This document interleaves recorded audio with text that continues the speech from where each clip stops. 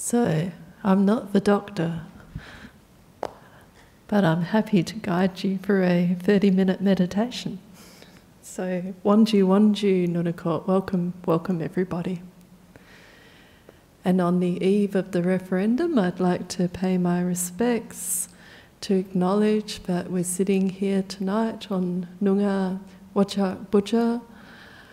I'd like to acknowledge the Aboriginal and Torres Strait Islander peoples, their elders of the present, their elders of the past, and all of those incredible leaders that are emerging.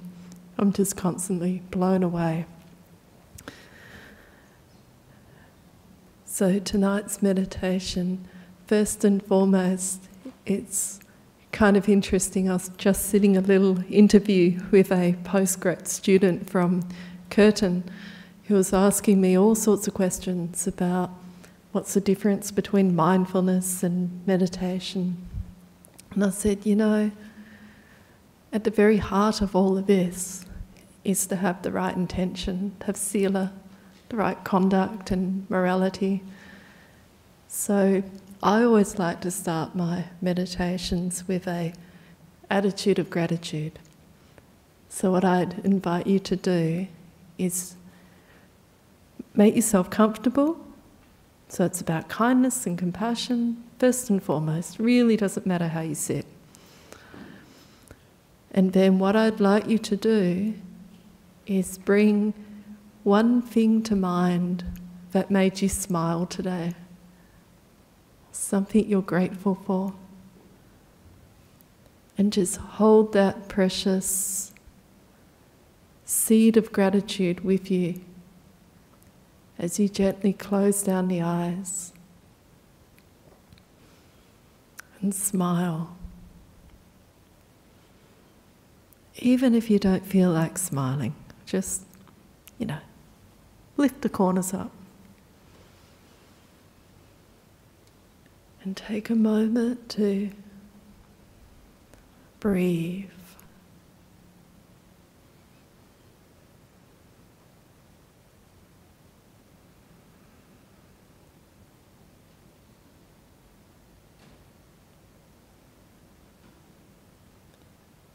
And to start the meditation,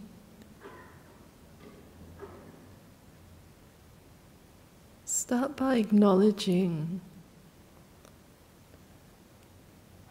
this earth, this country that you sit on.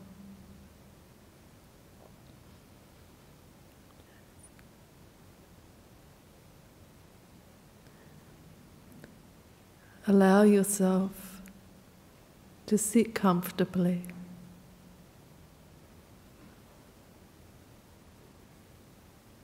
And I always like to start with setting a bit of an intention. And it need not be anything too profound. You can simply set the intention that for the next 30 minutes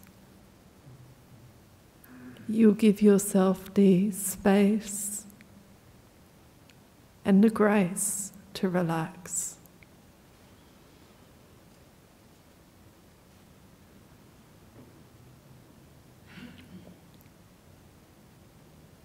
And as an act of metta or loving kindness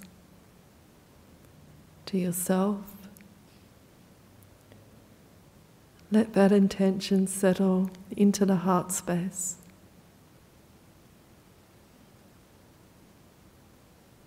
And you might even put a hand on the heart.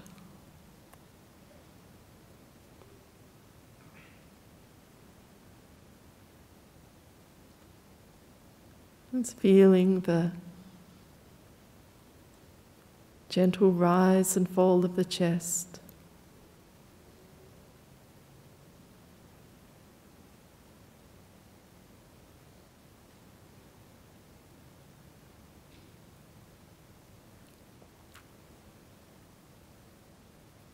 Getting a sense of the peace, the stillness that lies within.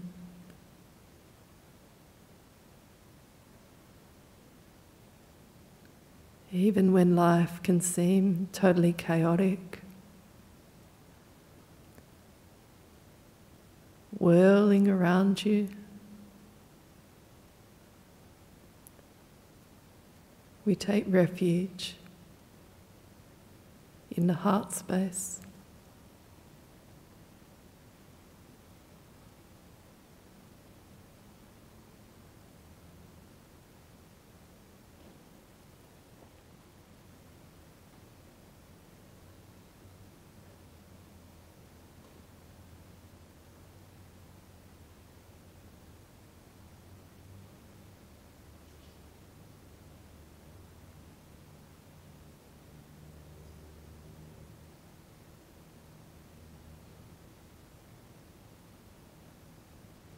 And sometimes if you're feeling a bit wound up, it's nice to bring your attention directly to the feet.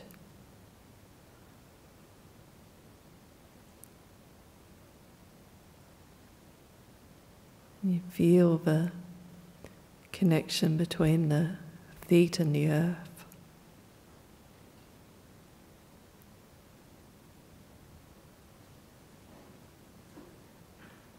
And if you haven't already, just turning the gaze downwards, beyond the nose.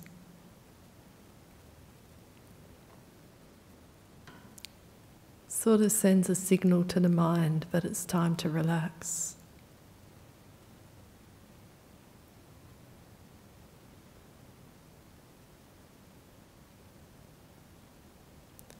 You can move your toes a little bit.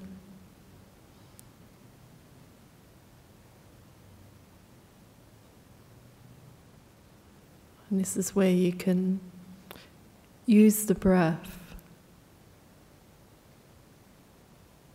to help you with that first satipatthana, mindfulness of body.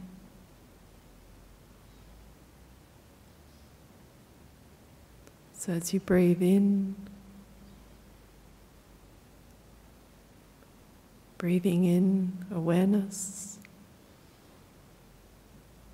feeling the feet, the toes.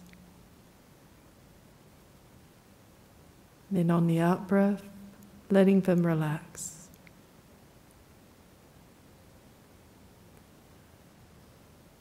So they become soft and still.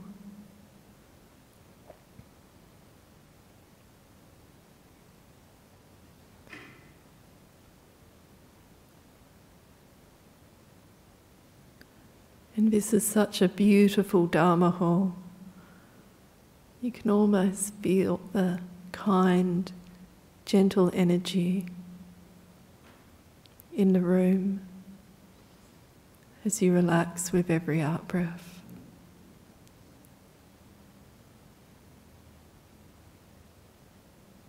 You can gradually move the attention up to the ankles and the calves.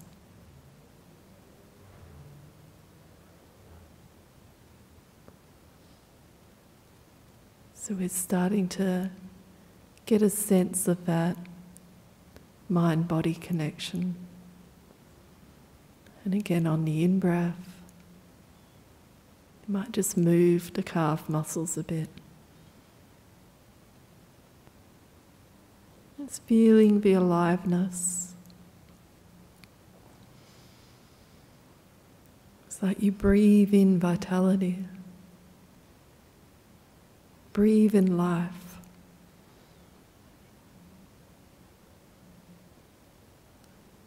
And breathe out peace, calm, softness.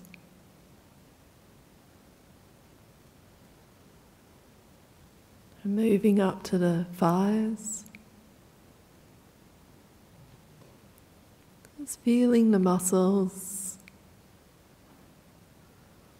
the bones and the sinews.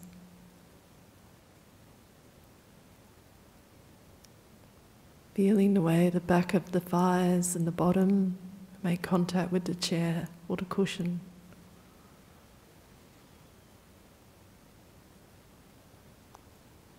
Breathing in awareness, letting go.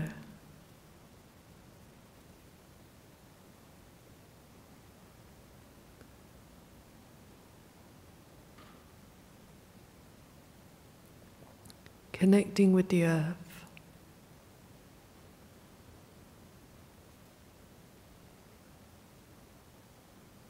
Connecting with its inherent goodness.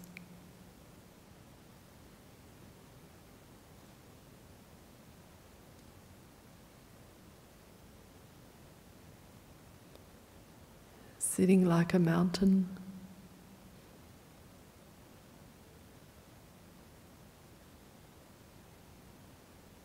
Or a big tree spreading its roots down into the ground.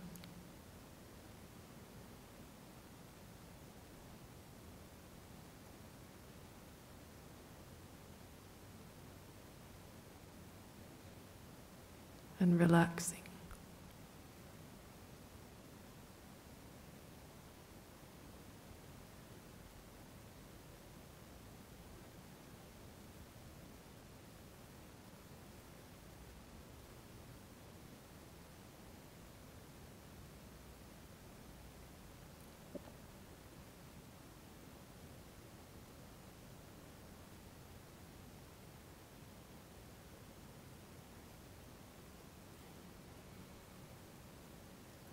Nowhere to be, nothing to do, no one to be, anatta.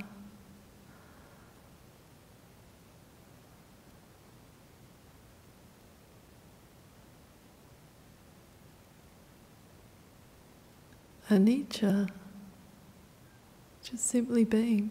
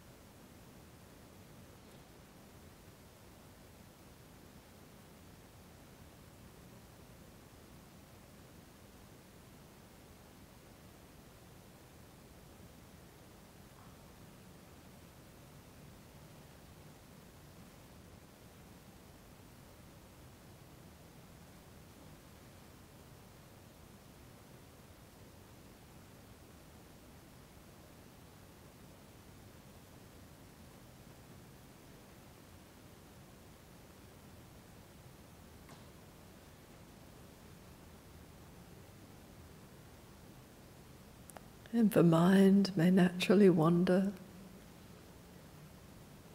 It's quite okay.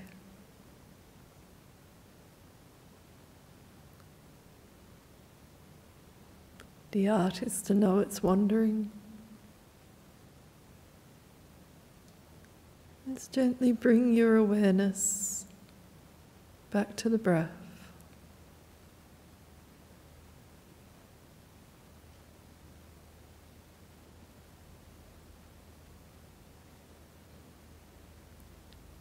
This body of breath.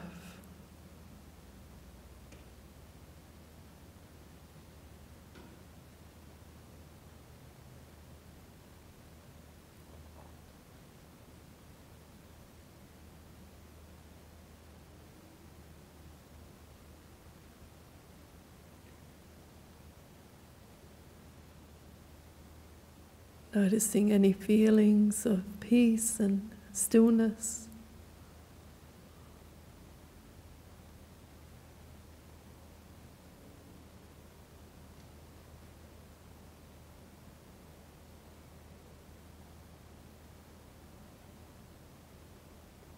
Taking refuge.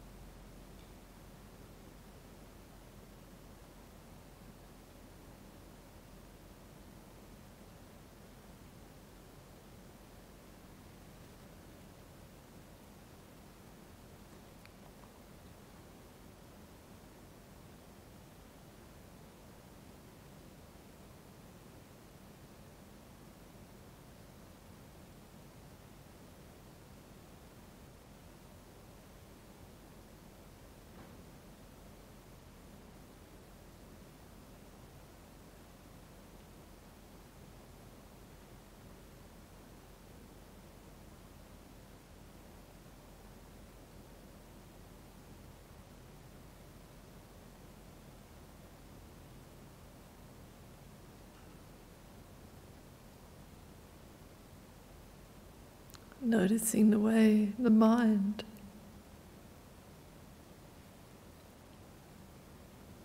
becomes still.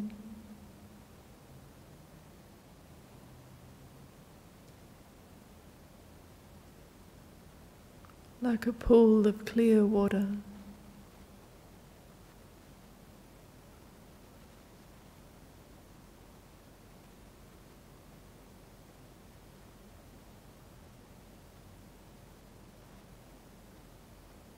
As you rest in spacious awareness, at ease.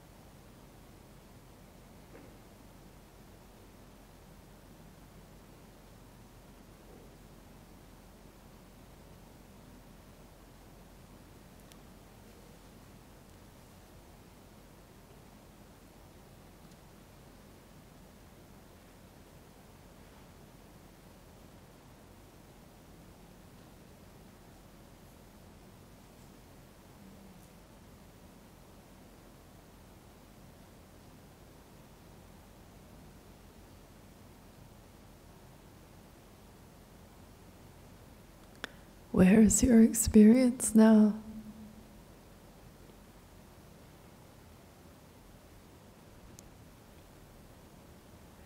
When do you experience now?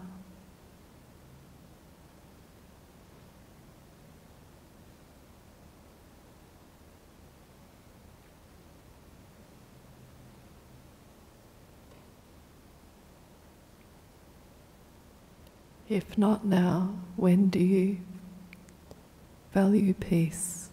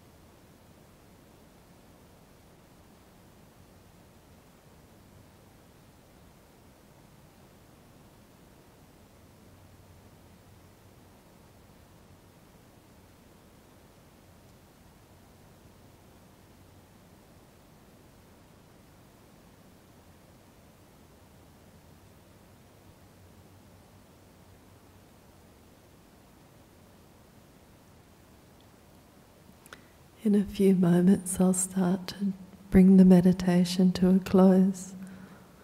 Just catch your reaction, then let it go.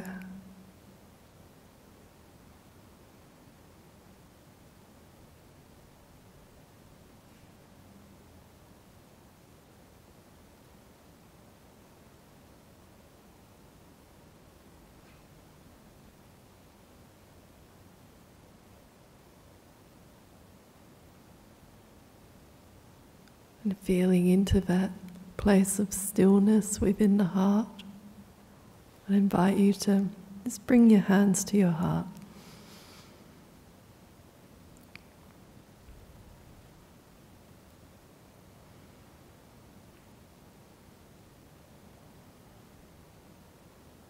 And you might like to say to yourself, say thank you.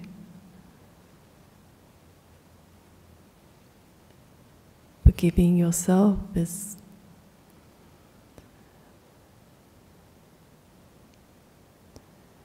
aggregate of causes and conditions we take to be self.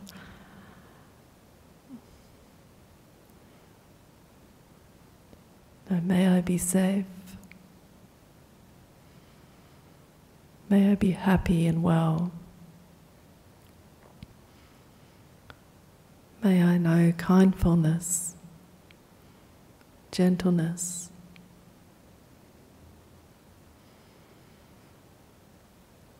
May I move through this life with ease.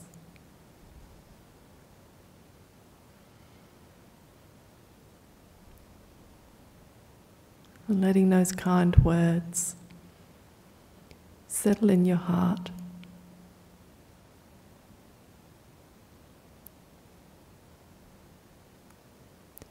Because we know that we can look through the whole world for someone more deserving of our love and kindness.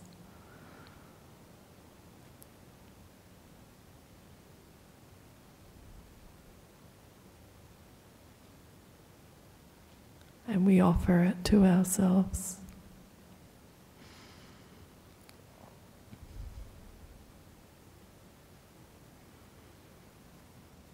Then when we're ready, we can bring someone to mind who's in need of a bit of care and kindness right now, and wish for them to feel safe and happy,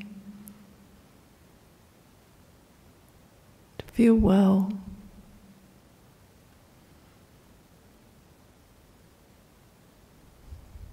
To go through their days with ease.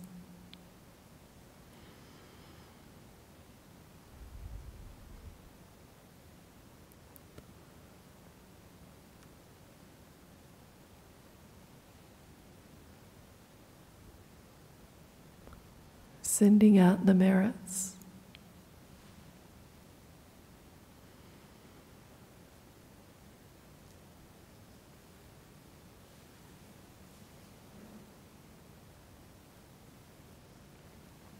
And just holding those good merits, those good, kind wishes with you as I begin to sound the bell.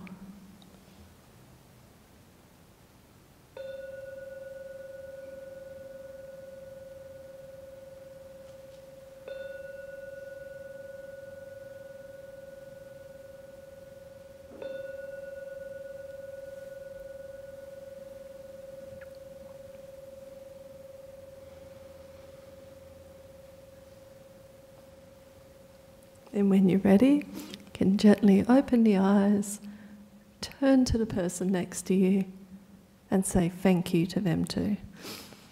So may we all be well and happy and peaceful and travel with ease. Now, is the doctor in the house? Testing. The doctor is not in the house, unfortunately. Ooh, Dr. Walker what to do?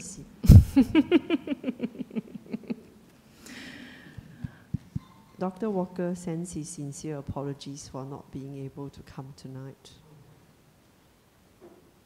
Okay, well, I can give a talk. So we have Sandra Henville, who leads the spiritual education group at BSWA. Alrighty, well, now Ajahn Brahm says that the way to approach these talks is straight from the heart, with no preparation. So here we go. This will be entertaining.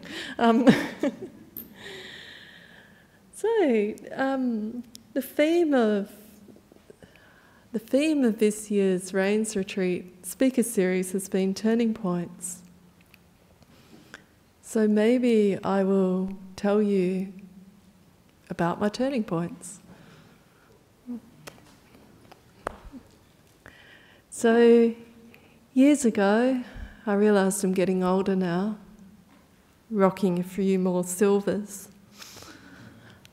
And years ago, I lived in Sri Lanka for a year. I went to Sri Lanka as an intern with a program that was called the Australian Youth Ambassadors for Development. Sounds very laudable. So I signed up and off I went. It was my first big trip overseas, so I grew up in the country and that was pretty daunting. I had to apply for a passport. So off I went to Sri Lanka. And being I think things have changed for sure nowadays, but back then I was pretty young and naive, and as a Western woman living in Colombo, it was pretty hard. Everyone wanted to give me a ride in the tuk-tuk. I'd go down the street to buy a bag of bananas and I would have had 5 offers for a lift by then, and it was only a couple 100 metres. So I just found that everything was a transaction the moment I left my door. It was quite maddening. So after a while, I noticed that people would dress in white and they'd all head off on a Friday evening. So one night I thought I'd follow them. So I put on my white clothes and off I went to the temple. And what I discovered was it was so peaceful. No one bothered me. And, at the time I didn't really understand what I was looking at. There was something deep inside me that drew me to the Buddhist temple, but I didn't really feel it back then. But I certainly enjoyed the peace and quiet. So this went on, and I would go along and the ladies would be having flower puja. They'd get all these beautiful lotuses and they'd offer these lotuses, and we'd do the circumambulation of the stupa, and it was all this ceremony, and then the monks would chant, and at the time I didn't really understand what the chanting was about. I knew that it was holy and I knew that it had great reverence, but I didn't really understand it. So this went on for a bit, and then when I was in Sri Lanka, it was 2004, and it was the year of the tsunami. And on that morning of the tsunami, it did seem odd that morning. And I was supposed to catch the train down to Galle. So I'd planned it that Boxing Day I would jump on the train and I would go down to Galle. And I woke up with the most terrible kidney pain. I just couldn't move. And I'd already booked a tuk-tuk. I'd paid for the train ticket. And the tuk-tuk driver's downstairs and he's going, Madam, you must get in the tuk-tuk, we're going to miss the train. And I said, Sunil, I can't. I'm in so much pain. I'm not going. I'm staying home.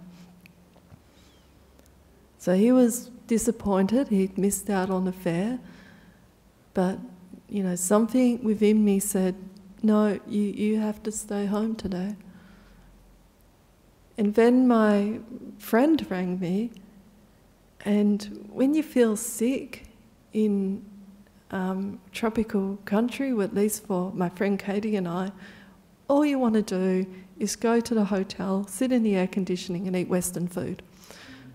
So that's what we wanted to do. So I said to Katie, come round, pick me up, we'll go to, I can't remember what it's called, the Sandra or whatever the big hotel was called.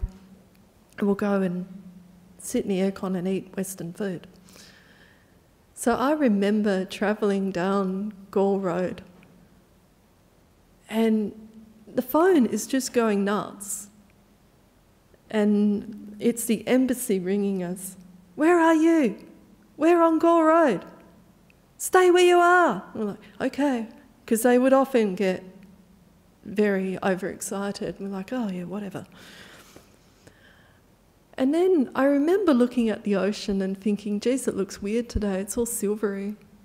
And I didn't realise that what I was looking at was the ocean floor. Because, the wave went back a fair way.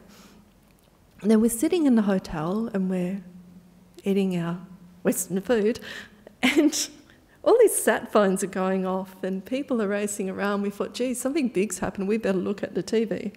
And we worked out that the tsunami had hit.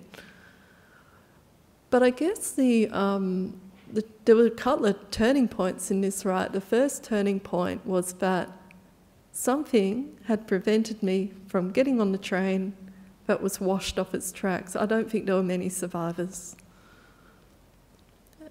And I didn't fully understand this until years later when I met Prem, who actually volunteers here sometimes.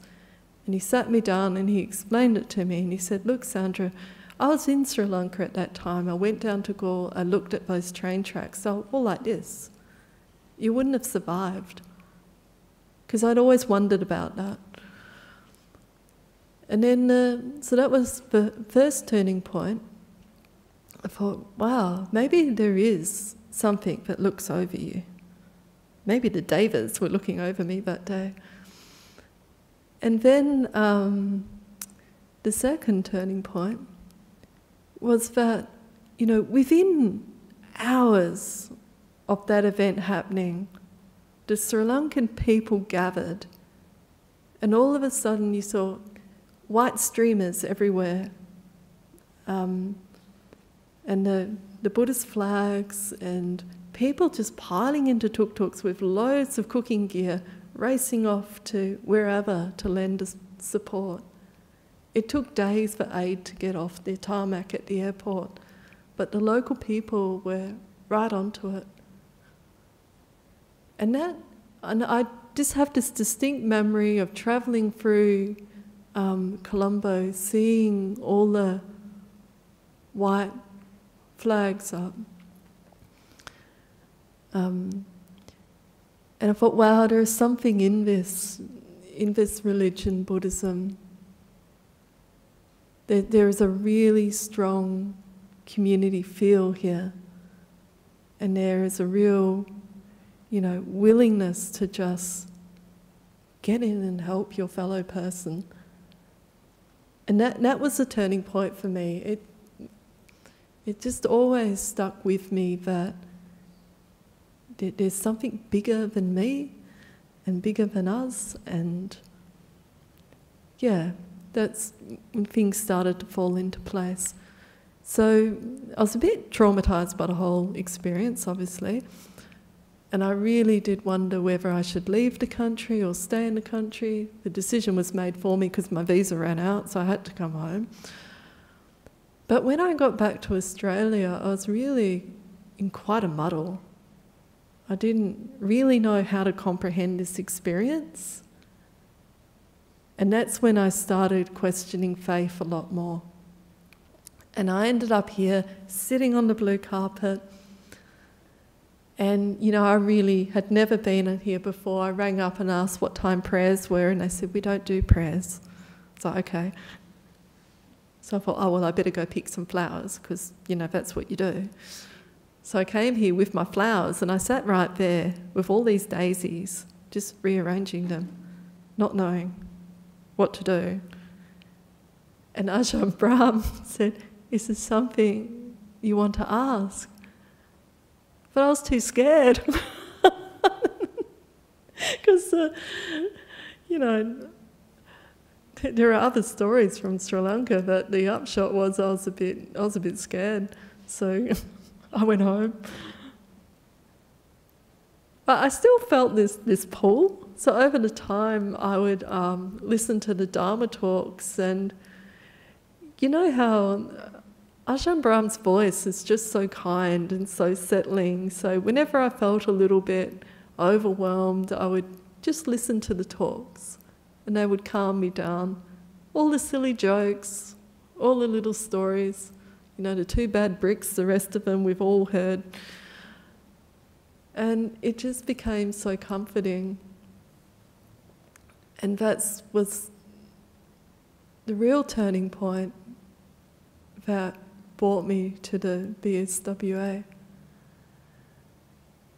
So that was part of the journey. And over the years, I gradually learnt what the chants meant. And look, in the early days, because I've been meditating for about 20 years. I've maintained my somewhat daily practice. And over the years, it kind of grows on you. So I started off just learning the 5 precepts, learning the namatasas, paying the homage at the end. And I felt that real sense of peace and calm from that. And then, gradually, I even met my husband here, actually. He was sitting there. So it was another turning point. I had figured out, at that time I didn't own a car, I just had a scooter. And it was kind of treacherous. It was a 50cc scooter, so fairly exciting in wet weather. And I'd got here, and I was looking at a map to work out the back streets to get home. And he comes up to me and he goes, "Don't you know your way home?" I thought, wow, that's pretty forward. Someone, that plant has to be interesting. And anyway, we had a few cups of tea back when people used to gather in the kitchen over there after the Dharma talk. And anyway, the rest is history. We were married about 6 months later. Yeah. So that was another turning point. And then gradually I got more involved. And I decided to come along to, I think we had some training for the care line back then. And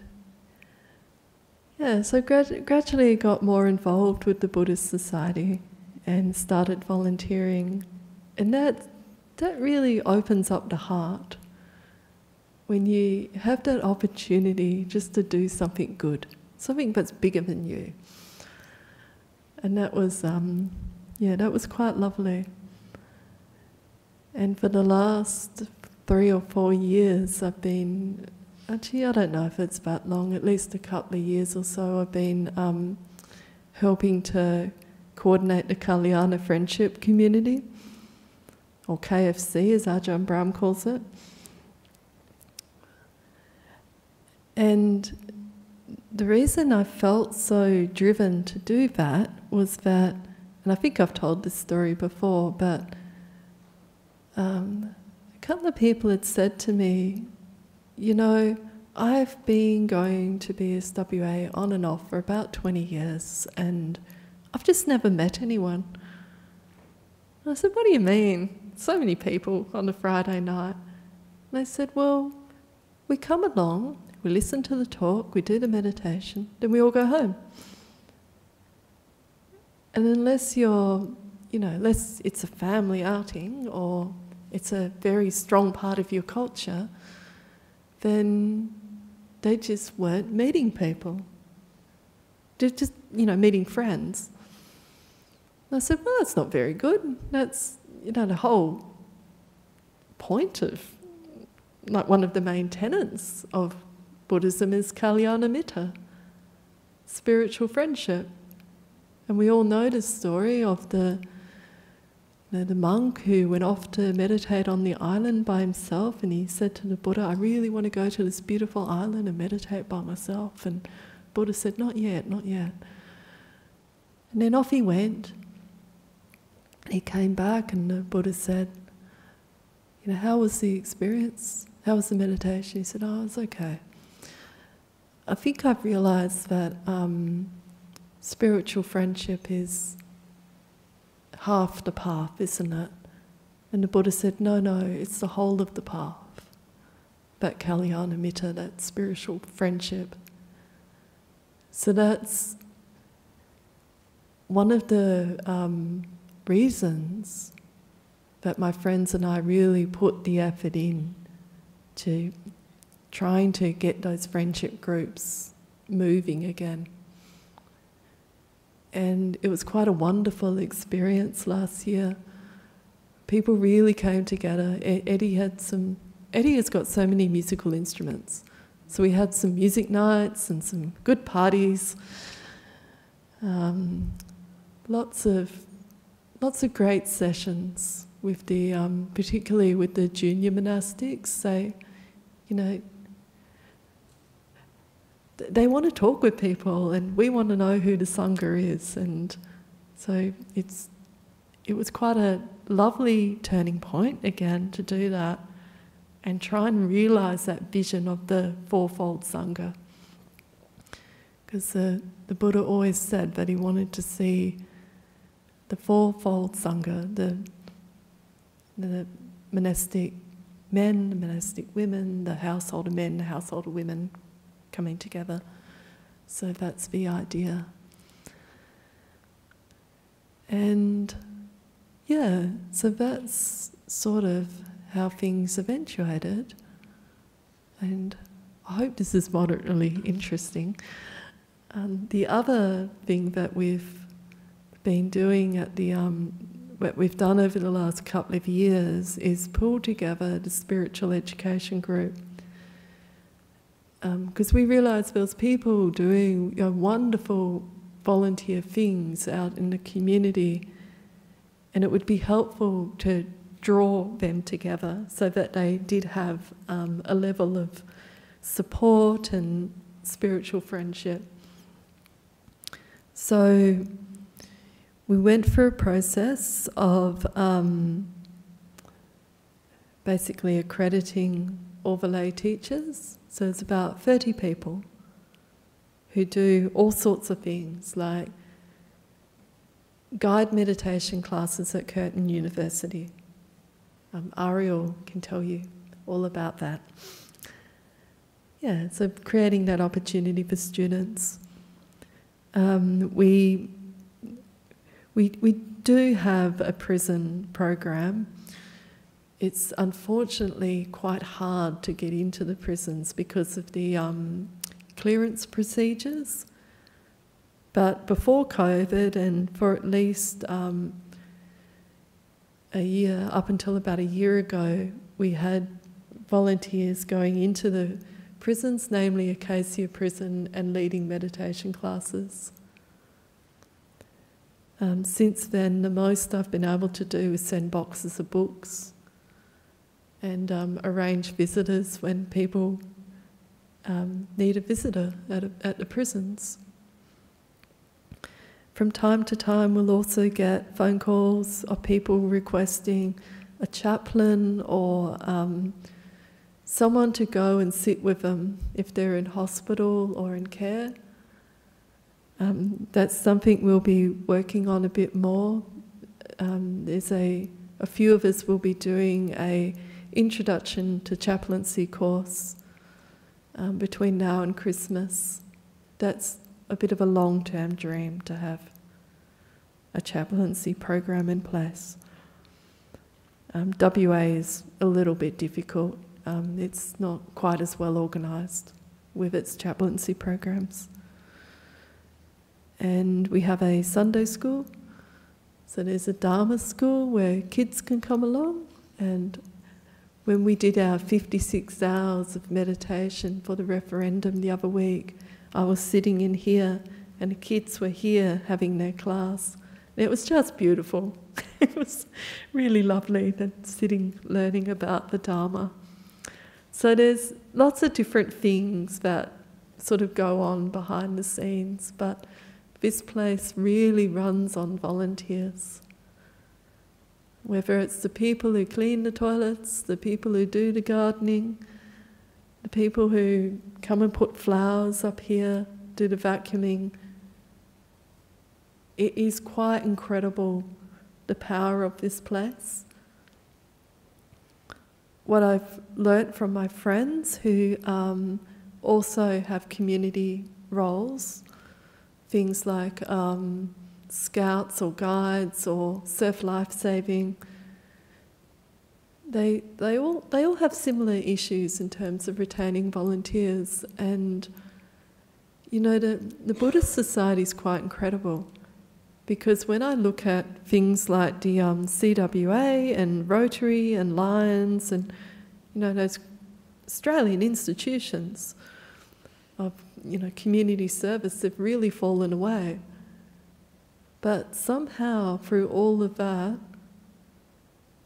sada, that strong sense of faith, that strong community, Kalyanamitta, that's here, has allowed us to thrive. So that's amazing. I'd like to, thank everyone who does volunteer and helps to make the Buddhist Society what it is, because it is incredible. And every now and again someone will remind me and say, you won't often see this anywhere else in the world, where you have a monk's monastery, a nun's monastery, and a very active community. So that's kind of my little turning points journey of what brought me to the BSWA and, why I just loved this great big family. But probably what would be fun to do is to open the floor to some questions, and I'll do my best to share what I know or have a chat. Yeah, have a yarn. Quat wongy, good words. So, would anyone like to ask a question? If you have a question, please come Yeah. up today. Thank you. Yeah, up the back. You have good questions. Oh yeah. The roving mics are not working tonight, so you have to come to the front. Don't be afraid. So my question to you is, after the tsunami, and after you had that feeling of sense of like there's something bigger than you, how did you navigate that chaos of moving forward, of not knowing where you were going? And I just feel like, say, with your meditation and with things when there's chaos in the world happening and you don't know where to move forward, what intention do you bring with your meditation, or do you have a practice of some kind to deal with that? Yeah, look, when after the tsunami, I was pretty shaken up. I didn't really know how to deal with it. But over the years, I've had, other things happen, like a spate of bad migraines or injuring my back. And I guess what my meditation practice taught me was how to go to that place of refuge. And it's not so much moving forward, it's being in the present moment. So it's feeling that stillness and getting a sense of the way life flows around you. So that I had that, it gave me that sense of stability, I guess. So whether it is a silent meditation or it's listening to a talk, that's not being very articulate, but it's kind of beyond words. It's when when you've had that experience where everything stands still, when the body falls away, when the mind quietens, and there's that deep sense of security and safety. That's when you know you've met you're residing in your place of refuge. And I guess that's where I go to. That's what got me through a year of migraines, and that's what got me through back injuries and car crashes and whatnot. No worries. And if I could ask a second question. Yeah. What do you think stops people from flowing with life? What do you think really seizes them up when they should be meditating or actually just taking time for themselves? What actually you think creates that resistance to actually doing the practice or doing the thing that actually helps you? Yeah. I think it's kind of like that prison of self stuff I was talking about a couple of weeks ago. In plain English, it's learning to not cling to our expectations. I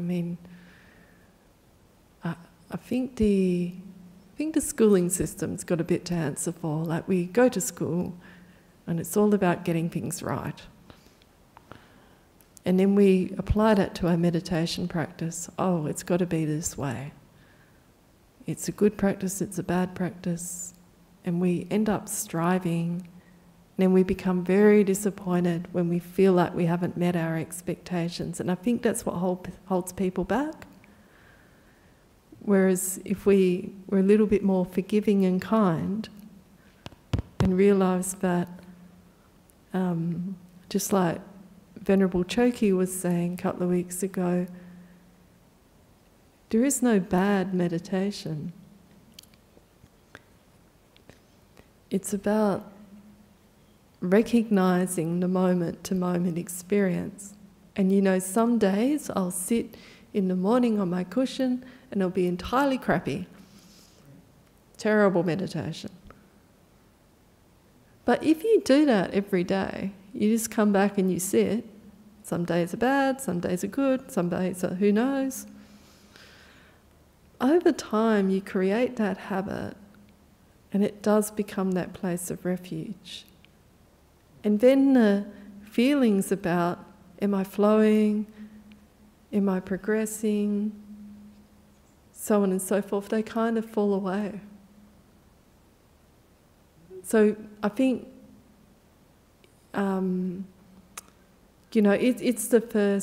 it's having that right understanding, and it's having that kindness and that discipline, because there is a level of discipline in this.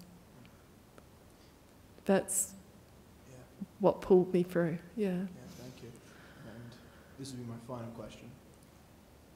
When it comes to that idea of intention, and talking about bringing intention into your meditation, gratitude into your day, how do you do that when you're dealing with, let's say, people or situations that really grate you, and you have to go into that place of meditation and intention of gratitude? You don't let them in. So your cushion is your sacred space. It's space for you. And that's when you let go of the world. And then, look, those people are always going to be there. There are always going to be people that irritate us. And I think the thing to remember, and this is really hard, right, is that there's always a mirror. So that person who really gets on my goat, they're generally reflecting something within myself. And it's pretty humbling. So sort of, it requires a fair amount of forgiveness. But it's recognising, you know, we're the product of our perceptions and our conditioning.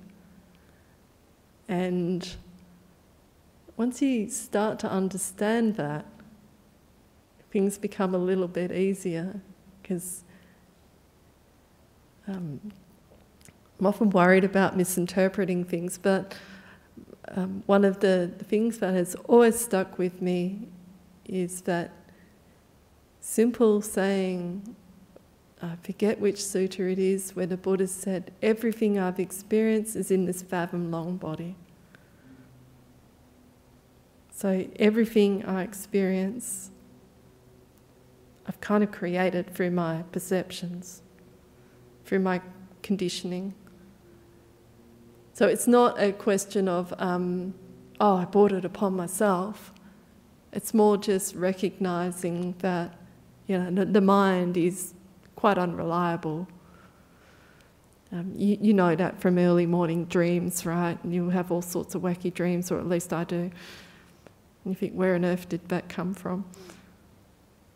And it's, yeah, just understanding that your own level of conditioning, your own level of perception. And then it's a bit like when thoughts enter your mind in meditation, you see them arise, you see them pass. It's impermanent. It's, the irritating person might be there, but you know, it's not what's in here. That's, yeah. That's very understandable. Thank you very much. I'm glad it's understandable. Yeah, no, very good job. Yeah. Any other questions? Eddie. You have to come up to the mic.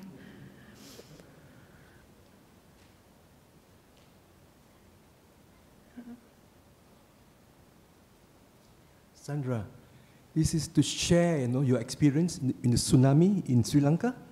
You call it like a near-death experience, or maybe escape from, you know, yeah. So what I mean, and you're saying that there's something to it, isn't it? Okay? And I think for all people here, you know, you're in here, there's something to it. There's protection for all of us, because we could be like a stream entrant, you know. I think, this experience of mine happened maybe 30, 40 years ago in Malaysia. I was then a Buddhist already, you know. Okay, yeah. So the thing, I was driving, you know. This in the afternoon. There was traffic lights, you know. Traffic lights, this thing. I was going from here. Traffic light, I stopped this thing, going to there. There's traffic coming from here, from, you know. So as I drive here, slow down to stop, there was in here, you know, in here, there was intense bliss came out. I don't know why, you know. It was very intense bliss. What's this, you know? And then I was just, and then the lights go for me to go, you know. Hang on, lights here again. For me to, from here to turn here, isn't it? Because of the bliss, I was driving slowly, this thing, and suddenly the traffic from here, a car came shooting across, just so fast, you know. Just if I go faster, I would have been killed already. You know, yeah. So the thing is, I got time to stop the car there. I got up and did like that with the guy. So that's the forest. There's from, you know. I know this. That's protection for us. All these things. I can't. This very intense bliss came out. Yeah. Yeah, and then because of bliss, I slowed down in driving. I was just, so boom, you know, started just a little bit more, I would have been killed. So I just like there is something protection for us all here. You're not just coming here like that. There is protection. You know. Yeah, whether you call it protection or deep intuition, I think, you know, that old grandma saying, go with your gut reaction or your gut feeling. There's something in that. There is something there. Yeah. And there are others too. But this is the near the thing. So there is, you're not just coming here, this thing, okay? Like there is protection here. Okay. Yeah. Thank you for your. Cool. Any other questions or comments? Story sharing? We can share stories, share yarns. Yeah. Good on you. I was a bit hesitant of asking this question, but in your meditation journey, have you ever had any extraterrestrial UFO experiences? I can't say I have, no. I've had some pretty wild experiences on retreat. Because, the mind can do all sorts of crazy things. Like when you go into a real quiet space, and like whether it's nimittas or what it is. And I remember, I think it was Catalyst, where, it was Catalyst, and the presenter was put in a sensory deprivation chamber. So no light, no sound. And the mind started doing the most amazing things for her. And she'd see lights and all sorts of things. And I've asked Ajahn Brahm about this before, and he said, it's just another form of perception. It just shows you how unreliable the mind really is. So, whether it's extraterrestrial or nimittas or, Because the reason I ask is in my research in this subject. Oh, cool. I learned that as a human species, we have two choices. If you sort of go towards the warpath, we are deemed to destroy ourselves. But if we raise our consciousness to a higher level, which is what I believe that ETs are, then we are destined to go towards peace. And I believe all ETs are peaceful. Because, I'm thinking if you have high intelligence, you would want to... Yeah, one would hope so. I don't know, so... Yeah. Because, you already experienced meditation, so I figured... And a way to... What I learned is to sort of connect with them is through sort of meditation and remote viewing and sort of like channeling. Because they say that the thoughts travel faster at the speed of light. So, yeah. Anyways, there's the whole thing about it. It's called CE5. So. Yeah. Well, there's a lot of great work being done looking at quantum physics and how it relates to consciousness. I'm by no means equipped to talk about that one. But just on a very, day-to-day level, like something like metta meditation, it's uncanny, So I remember a teacher telling me about this, and it kind of came true. So when we did the little, thanking ourselves, metta for ourselves, and then metta for someone in need of kindness, and metta for each other. I remember meditating, doing metta for my brother. So I would think, thoughts of kindness towards my brother. May he be happy, may he be well, may he move through his day with ease, so on and so forth. And then later that afternoon, he just rings me out of the blue to see how I'm going. And a number of things have happened like that, or I might be deeply upset about something. Then my brother will ring me, or a family member will ring me out of the blue. And I sort of wonder if there is some connection I that agree with is that generated by, building a good vibration or a good meditative energy. Yeah, because they said that everything has a consciousness, so like connected through. Yeah. But anyway, if you have time, check out the CE5. I will. Yeah. Yeah. I'm just curious because you're more experienced meditation than myself, so... Yeah. The person to Anyways. ask about that kind of stuff is Dennis Shepherd. He'll be here for the last talk. He spends a lot of time studying that. Yeah. Cool. Right, thank you.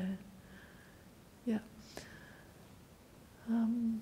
Yep, we're on a roll. Keep going.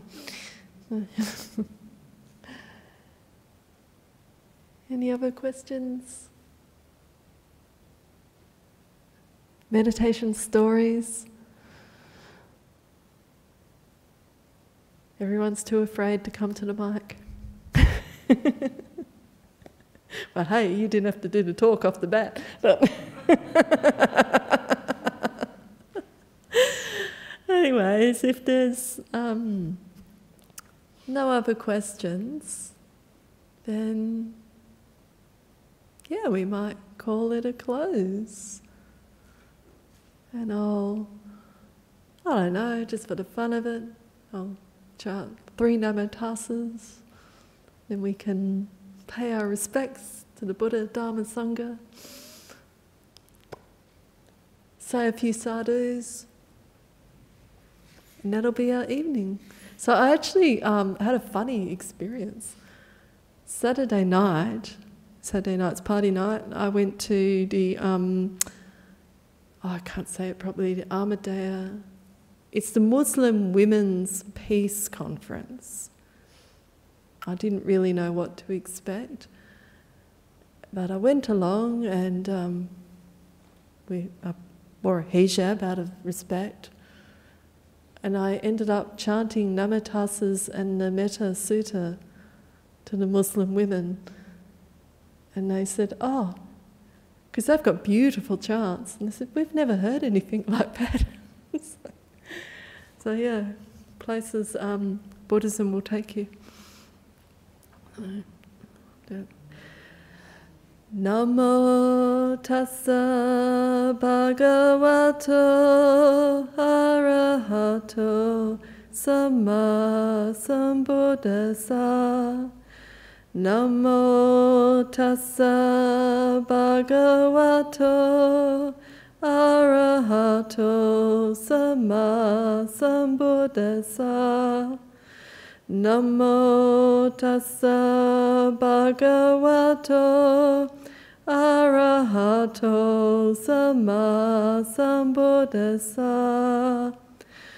Buddham dhammam sangham namasami. A different take. Sadhu, sadhu, sadhu. Okay. Yeah.